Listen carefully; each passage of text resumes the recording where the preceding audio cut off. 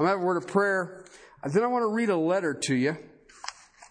And you'll see how it ties in when I jump into Exodus 2. Because I want to show you a pattern of things with the revealing of God. All right? Father, you, our Lord, you sent us a Redeemer. You sent us a Deliverer.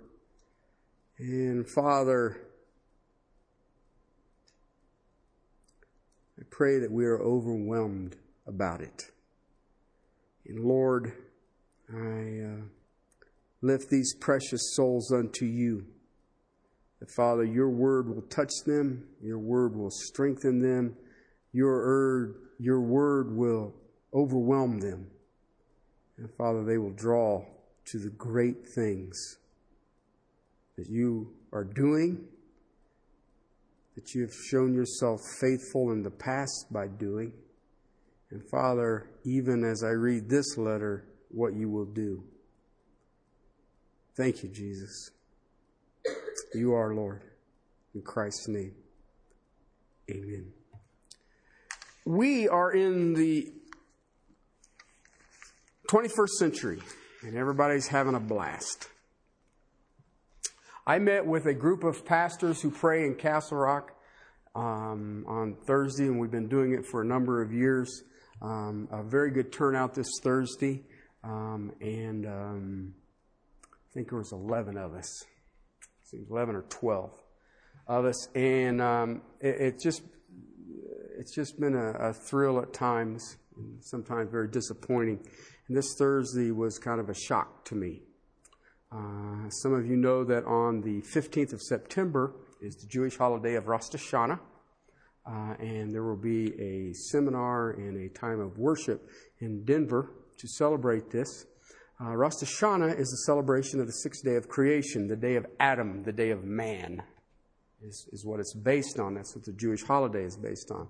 This year, 2007, in February, 1,500 pastors across this country, the United States, signed a document that said that God created through evolution, and that the earth is billions and billions and gazillions and whatever years old, and that science has proved this. On the 15th will be this celebration at a church in Denver. Many of you have got brochures. I'm going to be up there. It's in 2 weeks.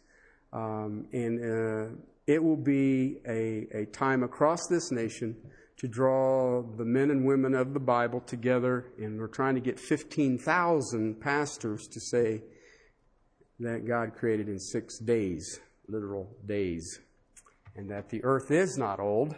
It is only about 6,000 years old. I calculated it quickly one time and came up with 5832. And I'll be honest with you, when I first did it, I thought, wow, I thought it'd be at least 50,000. But anyway, I shared this with these pastors who pastor here in Castle Rock, and out of the 11 or 12 that was there, 2 said that they would like to go to it. The others said that it is too divisive of a statement, and it will only split the church.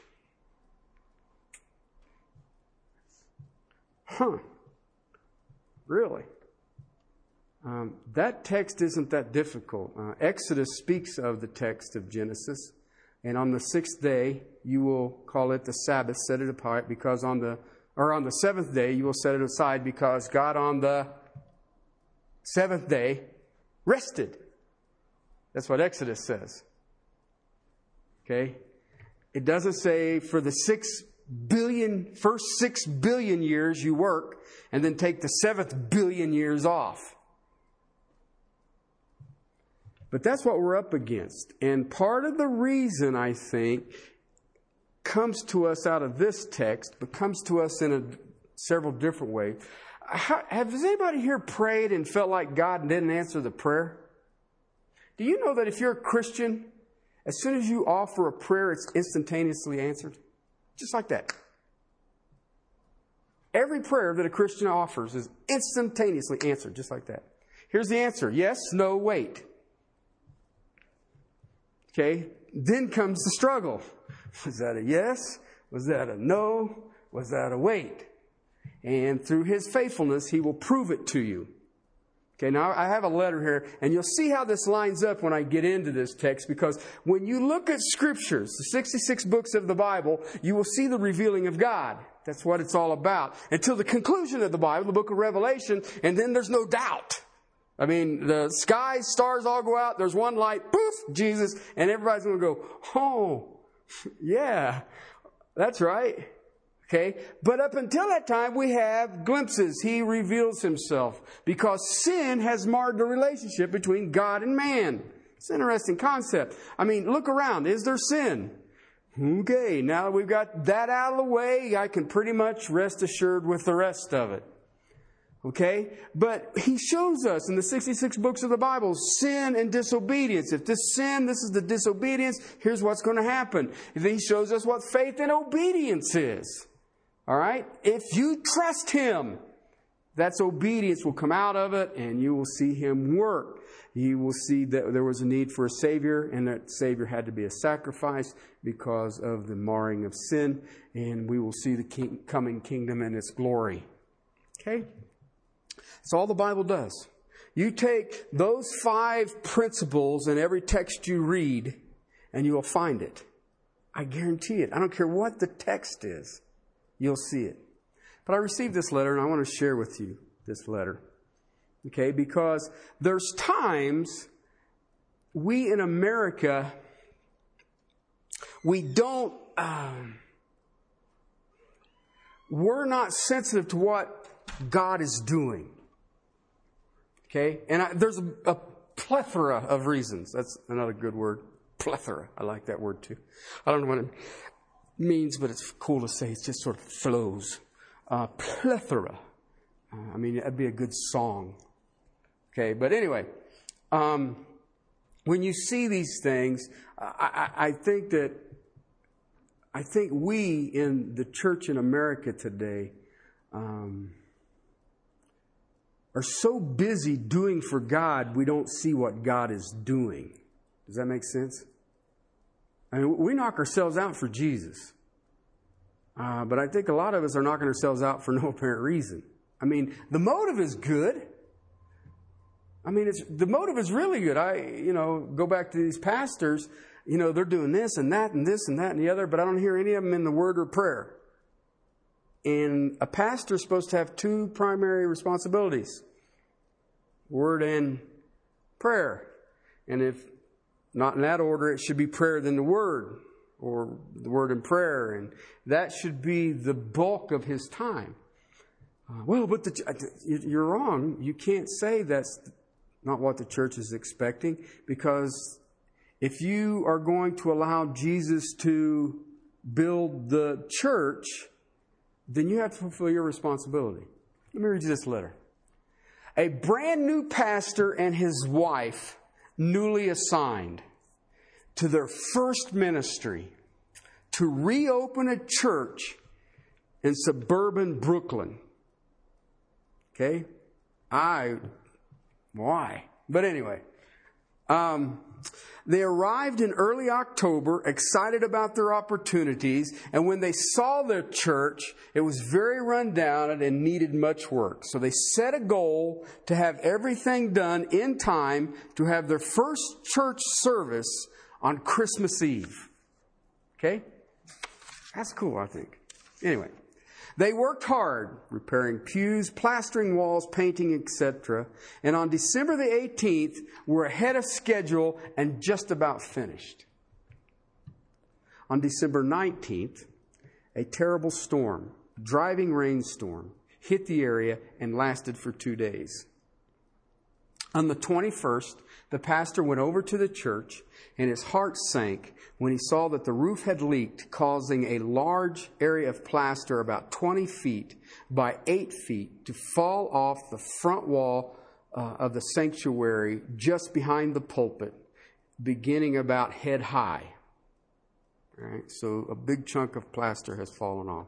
Pastor cleaned up the mess on the floor, and not knowing what else to do but postpone the Christmas Eve service, he headed home. On the way, he noticed a local business was having a flea market type sale for charity, so he stopped in. One of the items was a beautiful handmade ivory-colored crocheted tablecloth with exquisite work, fine colors, and a cross embroidered right in the center. It was just about the right size to cover the hole in front of the wall. He bought it, headed back to the church. By this time, it had started to snow. An older woman running from the opposite direction was trying to catch the bus, and she missed it. And the pastor invited her to wait in the warmth of the church for the next bus, which was 45 minutes later. She sat in the pew and paid no attention to the pastor. It's like Sunday. Okay. While he got up on the ladder and hangers, etc., to put up this tablecloth as a wall tapestry.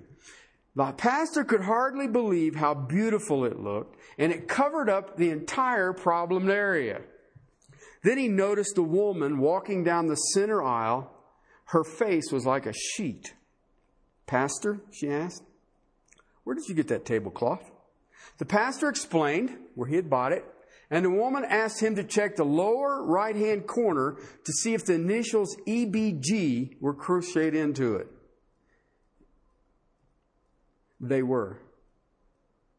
These were the initials of the woman, and she had made this tablecloth 35 years before in Austria.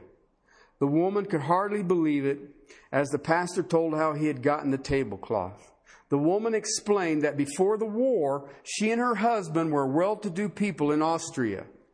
And when the Nazis came, they were forced to leave. Her husband was going to follow her the next week. He was captured and sent to prison and never saw her husband or her home again. The pastor wanted to give her the tablecloth, but she made the pastor keep it for the church. The pastor insisted on driving her home, at least that he could do. And she lived on the other side of Staten Island, which is in Brooklyn, for the day of her house cleaning job. That's what she did for a living. What a wonderful service they had on Christmas Eve. The church was almost full. The music and the spirit were great. And at the end of the service, the pastor and his wife greeted everyone at the door, and many said they would return.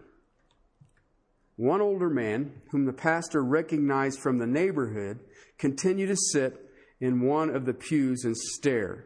And the pastor wondered why he wasn't leaving.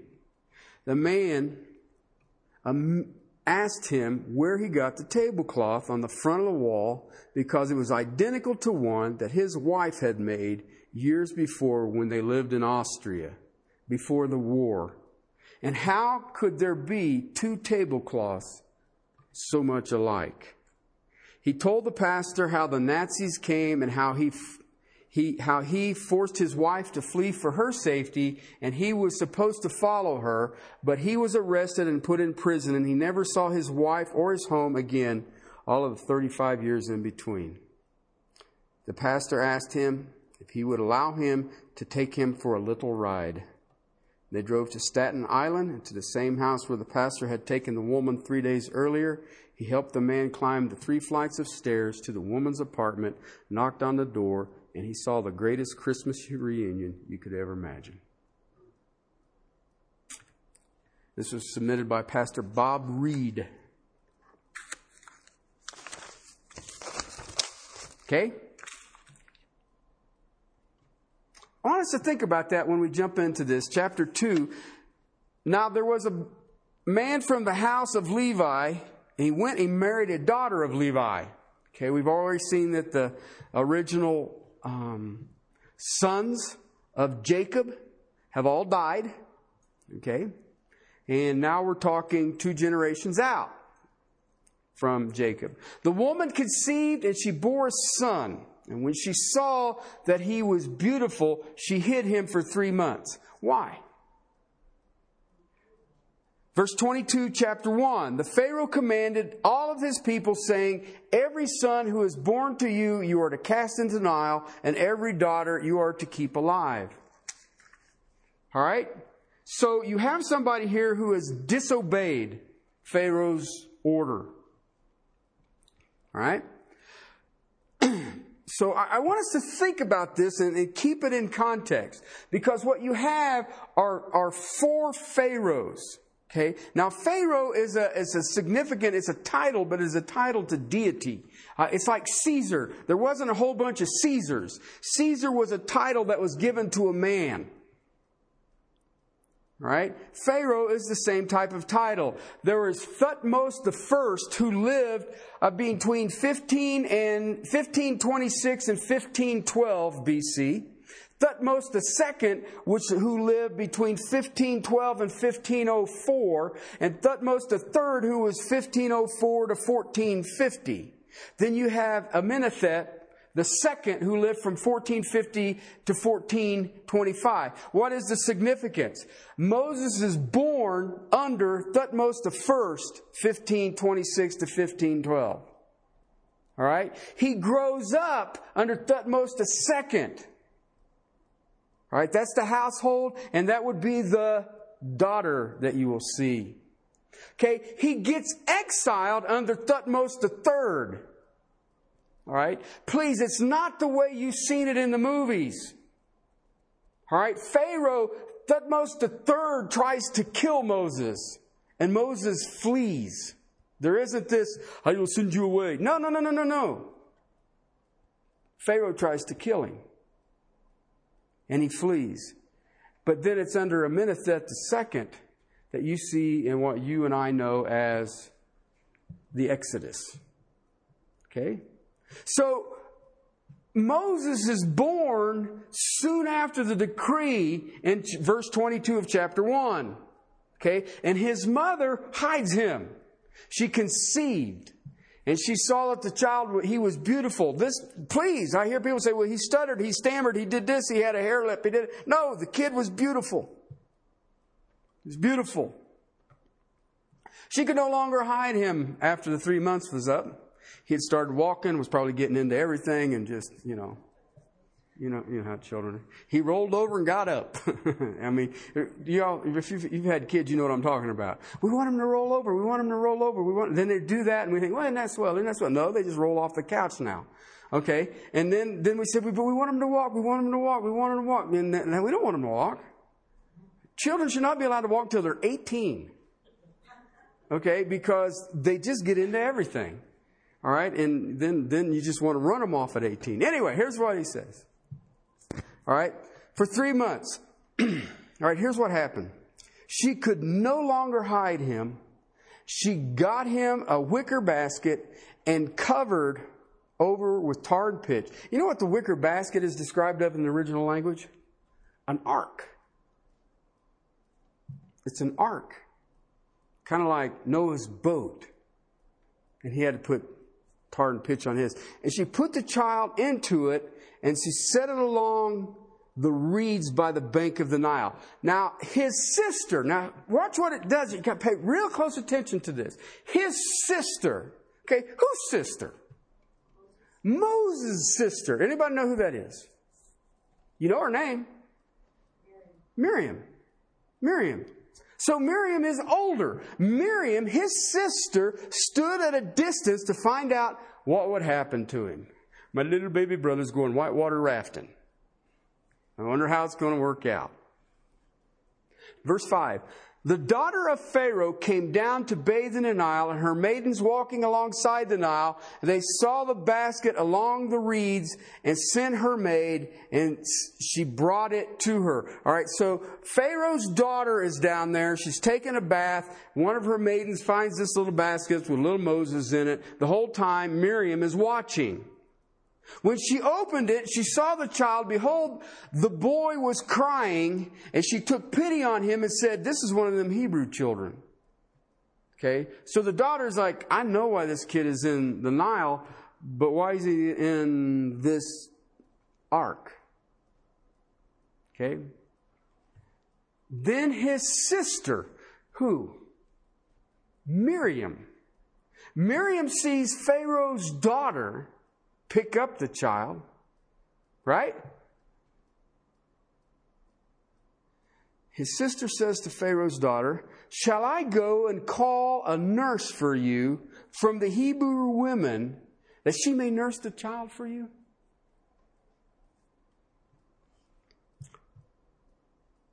Pharaoh's daughter said to her, "Go ahead."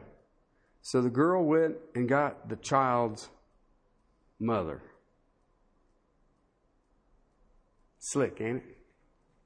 All right. Now, we look at that. When you look at that, you say, okay, she doesn't want the child to drown, so she's just going to take some chances and we'll see what happens. And so we got Miriam kind of peering through the reeds going, "Where's Moses going?" Wow, cool. And it just happens that Pharaoh's daughter walks out, and it just happens that she runs over and says, "Would you like me to go get a Hebrew woman to feed the child for you?" "Well, sure." "Mom, they want you to feed Moses." Okay. Do you see behind that how that works? It's like the tablecloth. We do things. Sometimes they are as benign and unobtrusive. They have sometimes they don't make any sense whatsoever, do they? And yet God, behind the scenes, is orchestrating everything. I mean, you can sit and say, well, this was all planned, and you had sitting the little baby out there, and she was over here, and she was watching, and Pharaoh's daughter. Now listen, this could have been any Egyptian woman walk out and take a bath. But God brought Pharaoh's daughter. Pharaoh's daughter. Okay? This is a picture of God's power. This is a picture of God's sovereignty. Okay? This is a picture of God overriding Pharaoh's death decree. Not only does he override it, he draws it right into his own home.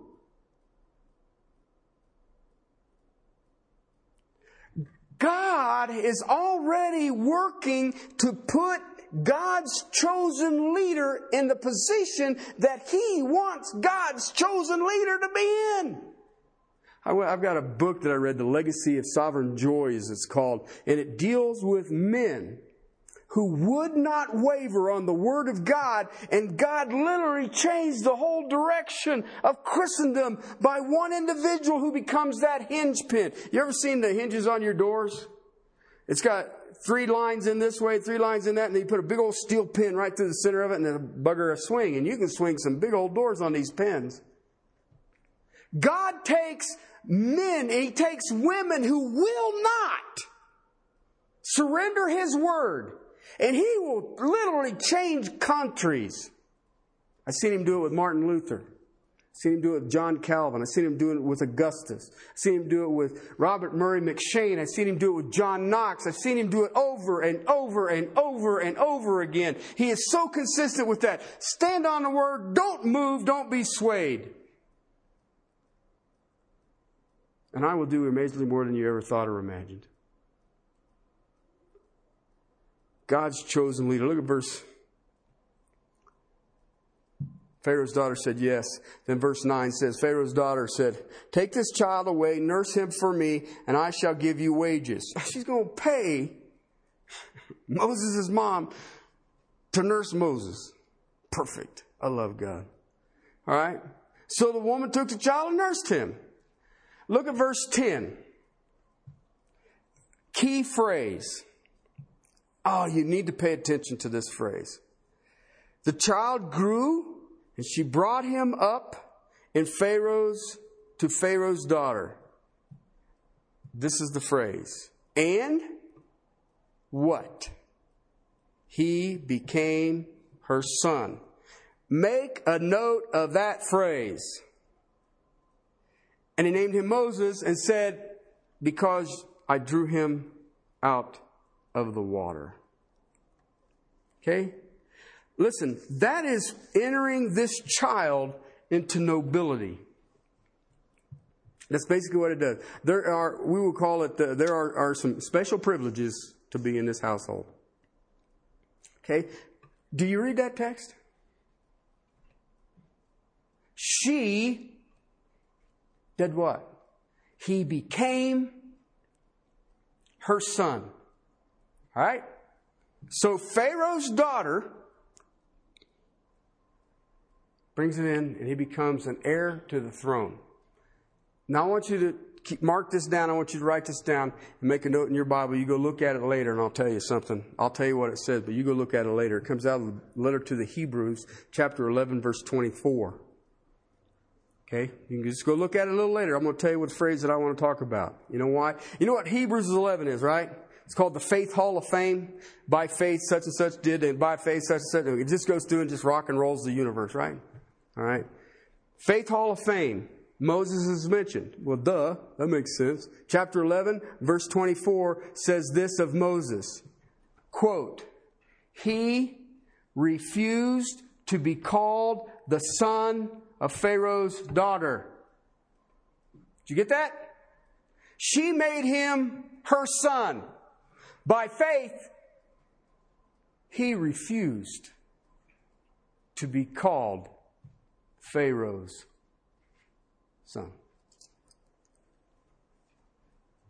Okay? That's important. That's very important. Because he goes on and says, now it came about in those days when Moses had grown up, he went about with the brethren and he looked at the hardship of the letter. Do you see what happened? He went and looked at the hardship of who? His brethren. If he would have accepted his position in Pharaoh's house, then who was his brethren? The Egyptians. Okay, so there's a quantum leap here. All right, he grows up. He learns the 3 R's. Reading, writing, arithmetic. All right, but because he's nobility, he would have learned more. He would have learned building. He would have learned archery. He would have learned horsemanship. He would have learned how to be a warrior. He would have learned all kinds of stuff that Pharaoh's court would have been involved in. He would have had the best education around. All right, and it is massive. If you ever really want to do something, look at the 18th dynasty of the Egyptian Empire, and you will see some of the things that they could do is just amazing. And he would have been educated in that. All right, so verse 11 skips his life. Skips his life. And then he jumps right in 11 and 12, 16 and 21, to the events that lead to the exile. Okay, there are 2 injustices that happen. Okay, the 2 injustices have different consequences. All right. One injustice is that he leaves home. Why? He kills an Egyptian. But he finds a new home. And he finds a wife. Look what it says.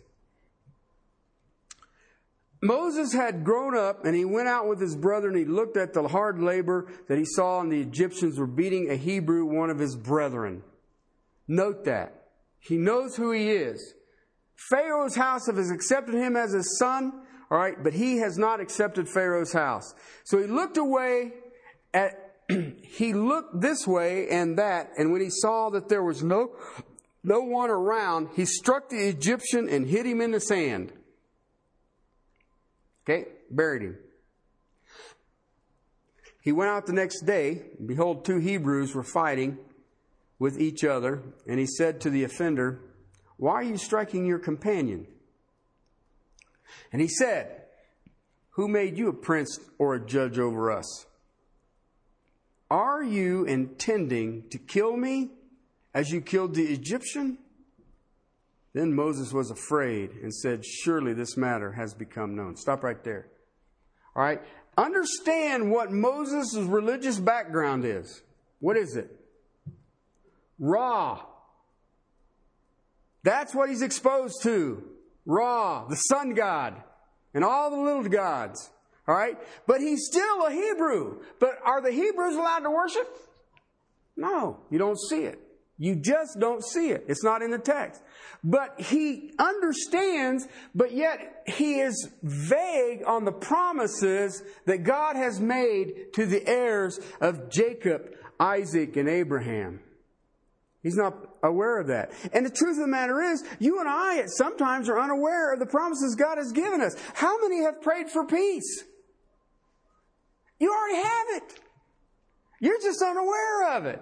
He says, I'll already give it to you. Listen, if you have peace with me, then you have my peace. You may not believe it. You may not act like it. But quit bugging me about it. You already got it. You have a Christmas present that you haven't opened. Just open the gift and be done with it. Oh, never thought of that. All right, and you've seen it. I have seen it. I have seen it. I have seen it. My mom has lost 2 husbands. And in both cases, I have never seen anything like it. It was as if nothing happened. And and everybody's saying, I think she's in denial, or I think she's doing this. No. Why? She said, you know what? God said it was time to come home. Bye. I mean, it isn't that my mom doesn't miss these men. It's just that I've had my time. Thank you. That is the peace of God. It is an amazing thing if you ever get to see it. I mean, you just sit there in awe. And I mean, and then, you know what you'll do? The same thing that I do. Well, they're just in denial. They'll wake up one day and say, oh, it's not working.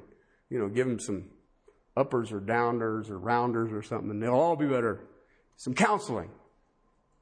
But you see what I'm trying to get at? That is the American church. Who would have ever thought you were going to bring a husband and a wife back together after 35 years? Especially war. World War II, when the whole planet was disjointed. And then bring them together, one in Brooklyn and one in Staten Island. And then all of a sudden the tablecloths show up. And that is the catalyst that both of them say, whoa, I know that tablecloth. So women, you need to crochet more. No, just kidding. Isn't that what that means? I think that's what it means, right?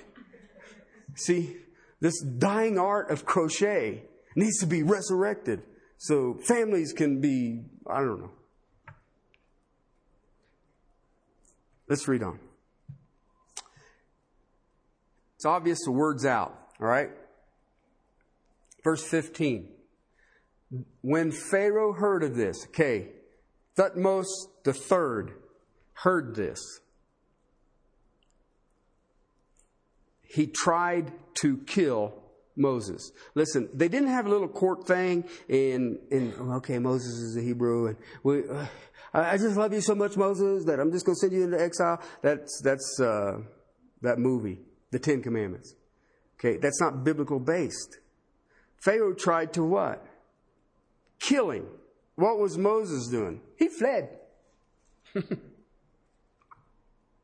I'm thinking that's a good plan. Somebody tries to kill me, bye. See ya. Especially if the ruler of the country that I'm sitting in. Someone will run to another country. And he settled in the land of Midian, and he sat down by a well. That's a good place. If you ever look at the thing of Midian, you'll see that it's on the east shore of the Gulf of Aqaba. And you also just make a note who the Midianites are. You see them in Genesis chapter 25, verses 1 through 4. Interesting group of people.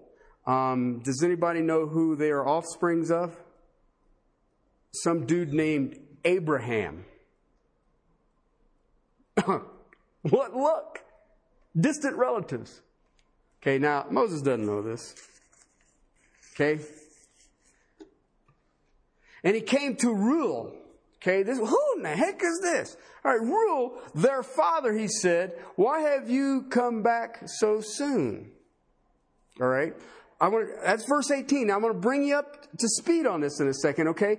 What happened? He's hanging out at this well, all right? What happens when he's at the well? Listen, if you know that area at all, there's one thing that will draw everybody. Water. Why? Because there ain't none. If you find a place that's got water, you won't move far from it. Okay, or you'll have a bunch of bags or something like that. Now, I want you to think about this because he sits down by that well, and then there's a little phrase there in verse 16, first part of verse 16.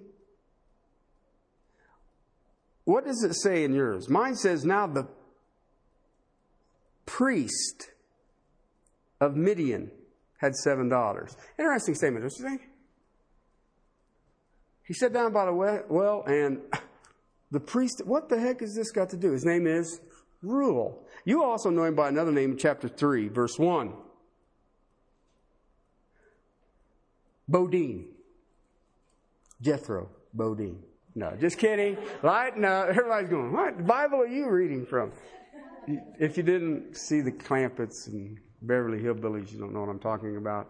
If you have seen it, then you sit there and go, well, yeah, that's the guy that had the concrete pond. No. Anyway, here's what it says. Don't you find it fascinating? Think about it. He's a priest. Who's his ancestor? So who is this a priest to? Yahweh. Yahweh. God. See, we get into it. The Red Sea parted and the angel of death and the door stops and all the rest. Let me tell you something. God is moving the universe way before that ever happened. He puts him in a little boat, floats him across the Nile. Who happens to come out to take a bath? Pharaoh's daughter. Puts him in the house of Pharaoh. Highly educated man. He is a Hebrew. Guess what God also does in Moses' life? Refuses to allow his faith to move to the Egyptians. Please hear me on that one. When you look at the 18th dynasty of the Egyptian Empire, they will rule the planet. And he refuses to follow that. What do we do in this country? We do amazing stuff. We walk on the moon. We can put the Bible in a little bitty computer chip thing and 92 different translations and concordances and then the battery goes out and you're blind. You don't know what you're doing anymore. Okay? Right? You do. And you put more faith in what? I got a book in there on my shelf, and I remember reading it a few years ago. Why the Government Can't Save You. It's an interesting book. Why? Because we really think they can. If I get into this big a mess, then this is going to happen. No. This is very clear here. This man never refused. Now, he wasn't that steadfast, but now he's only going to spend how many years in the land of the Mennonites? 40. You understand that? He doesn't hang out with Jethro for a little while. He's there for 40 years. 40 years. Now what has happened? Please hear this. The decree came from Thutmose the First to kill the Jewish boys. Right? Moses is born. Now Moses is grown up. Now Moses has run off. And now Moses has got 40 years of raising goats and sheep. Do you suppose that it's gotten any better with them little Jewish boys in Egypt? No. Then the shepherds came, drove them away, but Moses stood up and helped them and watered the flock. Okay? And he came to rule their father and said, why have you come back so soon today? And they said what? Verse 19. An Egyptian delivered us from the hand of the shepherds. And what is more, he even drew the water for us and watered the flock. All right, so you had a bunch of people came up. They wanted to fight over the well. And who's going to get water? Who's going to do this? Moses intervened in the middle of it. And not only that, did he act like a military man? Did he act like he had he may have had weapons with him. But he looked Egyptian. And then, can you believe it? The crazy Egyptian did what? He drew water and watered them. Crazy. This man is of the Egyptians. They don't do stuff like that. They have cities and horses and chariots and slaves. They don't get their hands dirty. Verse 20. He said to his daughters, where is he then? Okay, so what happened is his daughters had been down there. And of course, you know how men are when you take your car to the mechanic if you're a woman. Your muffler bearing is going out. It's going to cost you $42 million. But don't worry, I can get it done in 10 minutes. And you think, wow, what a deal. And there's no such thing as a muffler bearing. And if you paid $42 million for anything, I need to sit down and talk to you. Okay? But he said, I'm trying to get at. Women, you ever struggle with that? Go to the mechanic and get a wonderful bill for stuff that you think that they helped you with. What happened at the well? Same thing. Jethro's daughters were there. Rules. How did you give access? And this Egyptian helped us out. Okay? Just a kind-hearted Egyptian dude. Okay? Verses 21 through 23 skips a lot of the unimportant stuff. Okay? But note there's 40 years. He has a new home, a new family. But he also ends up with what? A new calling. A new job description. You're preparing to take 2 million people camping. And you thought goats were bad. All right. Moses was willing to dwell with the man, and he gave his daughter Zipporah to Moses. Then she gave birth to a son and named him Gershom. For he said, I have been a sojourner in a what? Foreign land. Oh, has God revealed himself or what? One of the things that I see happening in the church today is that we don't understand that we're sojourning through here. Most Christians in America today have no idea that you're just passing through this place. We want to sit down, roots, family, don't we? I want to have all of this. You know what? I heard a guy say it this way one time. He says, in America, the church now loves things and uses people. It used to be that they loved people and used things. And we get that way, don't we? We get stuff that we become attached to. And then when God says, you don't need that anymore, we do what? Argue. Wow. Maybe you guys don't. Let me show you some things. I want to conclude this quickly.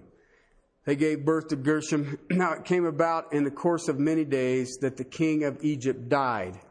Okay? This would be Thutmose the third, and the new one is going to come in. And the sons of Israel sighed because of the bondage. Now watch what happens there at the end of verse 23. Okay? Sighed. It literally means an overwhelming exhaustion is set forth. They just, because of the bondage, and they cried out, and their cry for help because of their bondage rose to God. Okay, so the hardship of chapter 1 has finally done something. Now, do you understand what happened here? The hardship, remember when he started afflicting them in Exodus 1? The more they afflicted them, the more they prospered. And I mean, they tried to be cruel about it. And the more they prospered. And remember, they said to midwives, we'll have you kill the male children. And the midwives were what? Feared God. And I'm not doing it. It's Pharaoh or God, and I'm taking the God side. All right? So the midwife says, we're not going to do this. And so under this persecution, and then finally he decrees that if you are an Egyptian and you see any male Hebrew child, throw him in the Nile. Throw him in the Nile. Okay? If they have a daughter, fine.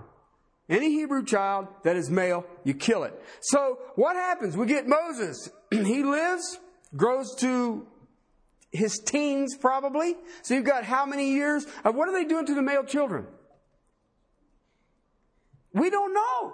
I mean, we don't know if they recounted this, but all sign says no.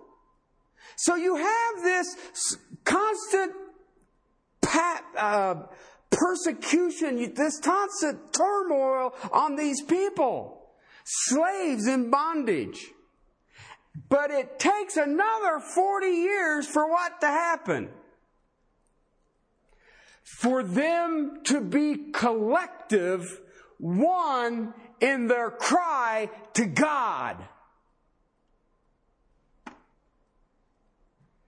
And when they are collective in their cry to God, you see 4 words that shows the revealing of God. 1, He heard. 2, He remembered. Okay?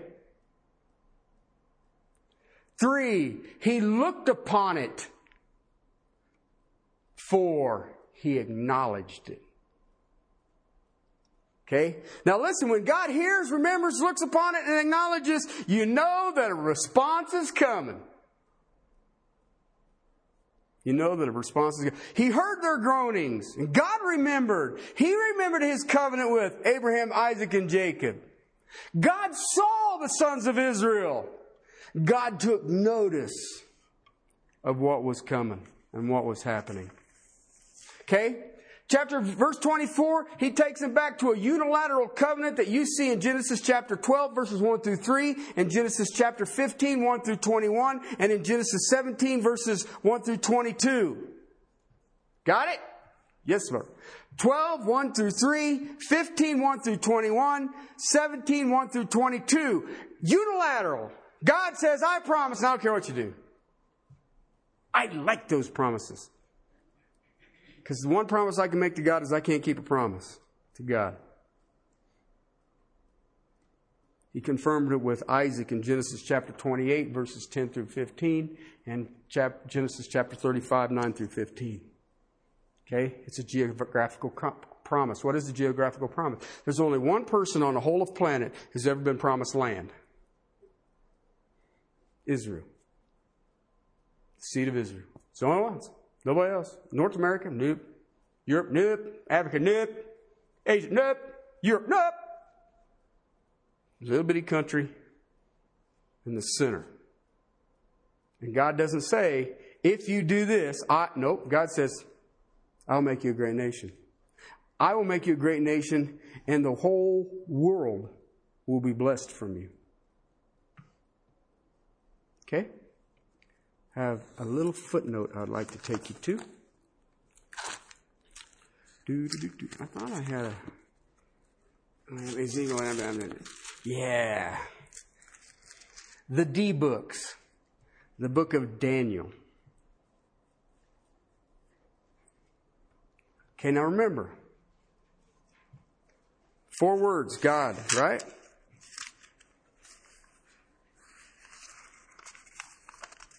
Somebody acknowledge me. Amen? Yes. 4 words. Remembered, looked upon, acknowledged. Heard. Let me share with you something how God does it.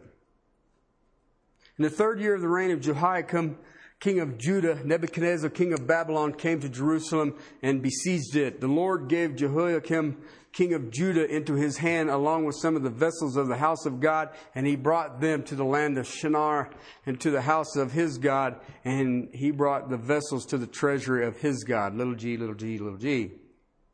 Then the king ordered Ashphaz, the chief of his officials, to bring in some of the sons of Israel, including some of the royal family of the nobles, youths in whom was looking no defect and were good looking, showing intelligence. Well, I'd never ever get in that group, would I? Every branch of wisdom, nope. Endowed with understanding and discerning knowledge, who had the ability for serving in the king's court, and they ordered him to teach them the literature and the language of the Chaldeans. All right? Who gave the Jews over to Nebuchadnezzar? The Lord did. Wow. Chaldeans and them Babylonian people are nasty people. Really nasty people. The king appointed for some a daily ration from the king's choice food and from the wine which he drank, and appointed that they should be educated 3 years, and at the end they were to enter the king's personal service. He's grooming them for him. He's bringing these Jewish people and integrating them with the Babylonian culture. Among them, from the sons of Judah, were Daniel, Hannah, Mishael, and Azza. You know them as Shadrach, Meshach, and Abednego. Funny how we remember the Chaldean name and we don't remember the Jewish name. Fascinating, don't you think? It just doesn't flow. Shadrach, Meshach, and Abednego. It's just easier than Hannah, Mishael, Azza. Yeah, whatever. See, the Hebrews just don't get the flow. All right. Then the commander of the officials assigned new names to them. To Daniel was assigned the name Belteshazzar. Dun, dun, dun. To Hannah was Shadrach, to Misha, and has a Abednego. Okay. Everybody said, why are we reading this? Verse 8. Look what verse 8 says. But Daniel made up his mind that he would not defile himself with the king's choice food or with the wine which he drank. So he sought permission from the commander of the officials that he might not defile himself. Okay, what? It's just food. Is it really that big a deal? Sure. It is. What would happen if you got adopted into a pagan nobility? Would your faith be strong enough to serve the one true God? These are teenagers here. You know, I watch people tell me what youth group's supposed to be, and I go to Daniel. I mean, ain't no adult babysitting these kids saying, do not bow to the pagan gods, my child. Nope. They have a greater fear of God than they do the Babylonians. And we all know what happened with Shadrach, Meshach, and Abednego. Little fire problem. I mean, you know, and they come out and they don't even smell like smoke. Okay, Nebuchadnezzar's going, oh my God. And then we had the little kitty cat problem with Daniel. Belshazzar. Right? You have the same picture with who? Moses. I can show it to you over and over and over again. I will not corrupt my faith. I'm not corrupting my faith. I'm not going to be as the world. I want to be as of God. Okay, now I want you to think about it for a second. I read you that letter and I started this out. Okay? A pastor and his wife, brand new to the ministry. Okay? Got ready, got the building ready, worked their bony fingers to the bone, right? Got it ready.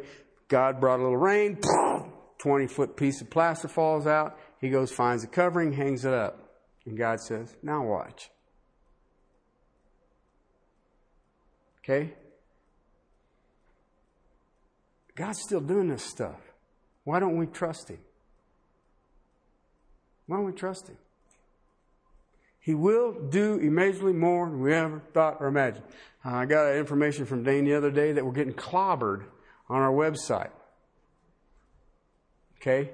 It has, I'll use the word again, grown exponentially. He's gotten it up. Now there is 4.5, almost 5 years of preaching. Okay, oh, what does that mean? Let's see, 52 hours times 5. Okay, all right. And we're getting a bunch of stuff out of Indonesia. We took over an area in Russia that had 2 churches the size of the Carolinas and Virginia. Okay, we now have 17 churches, and we have 17 expository preachers in each of the churches. We started out with 2 Antioch places. Now we got 20, and all of them have a coalition here in the United States. And they're all starting to pick up and do what we've been doing for the last 4 years. And we're doing it with 25 people.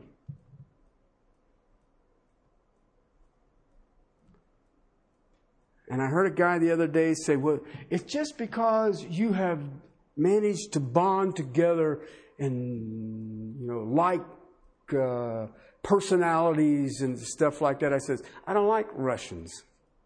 I don't like the Russian language. It has a weird looking alphabet to me. And it doesn't have enough vowels. Okay, I'm not Slavic in any of my heritage. You can't find it there. The only thing that I have in common with them men in Russia is one thing. That book. That's it. I have nothing else in common with them. And when I go there, they know that I'm going to give them the book, and I will be extremely passionate about it. But see, we want to say, well, maybe you came from like backgrounds or your personalities or... No! It's the book, people!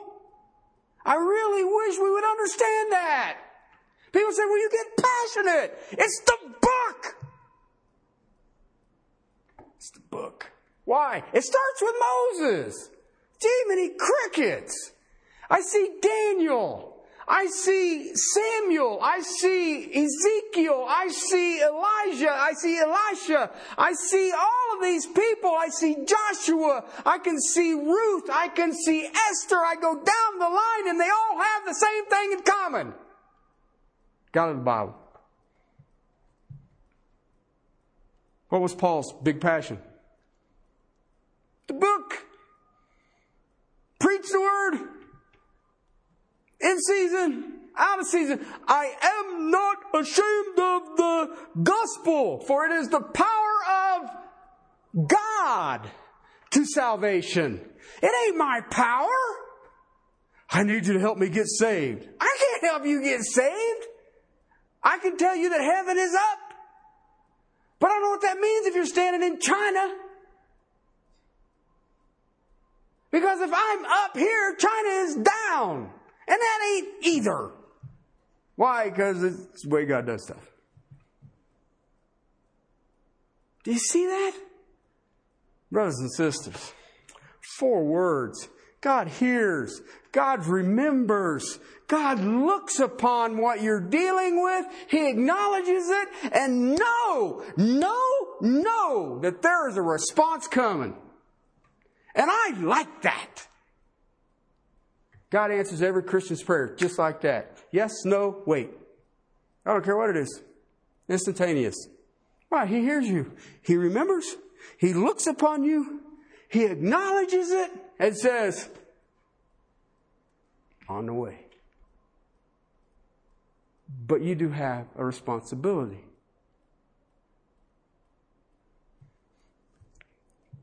What are you focused on? What are you focused on? Let's pray.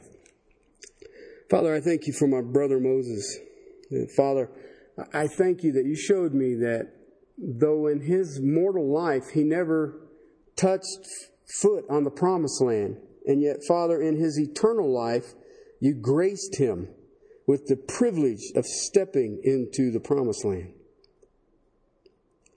Father, how faithful you truly are. Father, we who are called by your name, please help us. Please, I beg you, help us to be in remembrance of your faithfulness, that no matter what is going on, you're in absolute control. And Father, it is for your glory every time. And that, Father, you draw it to its conclusion in your perfection.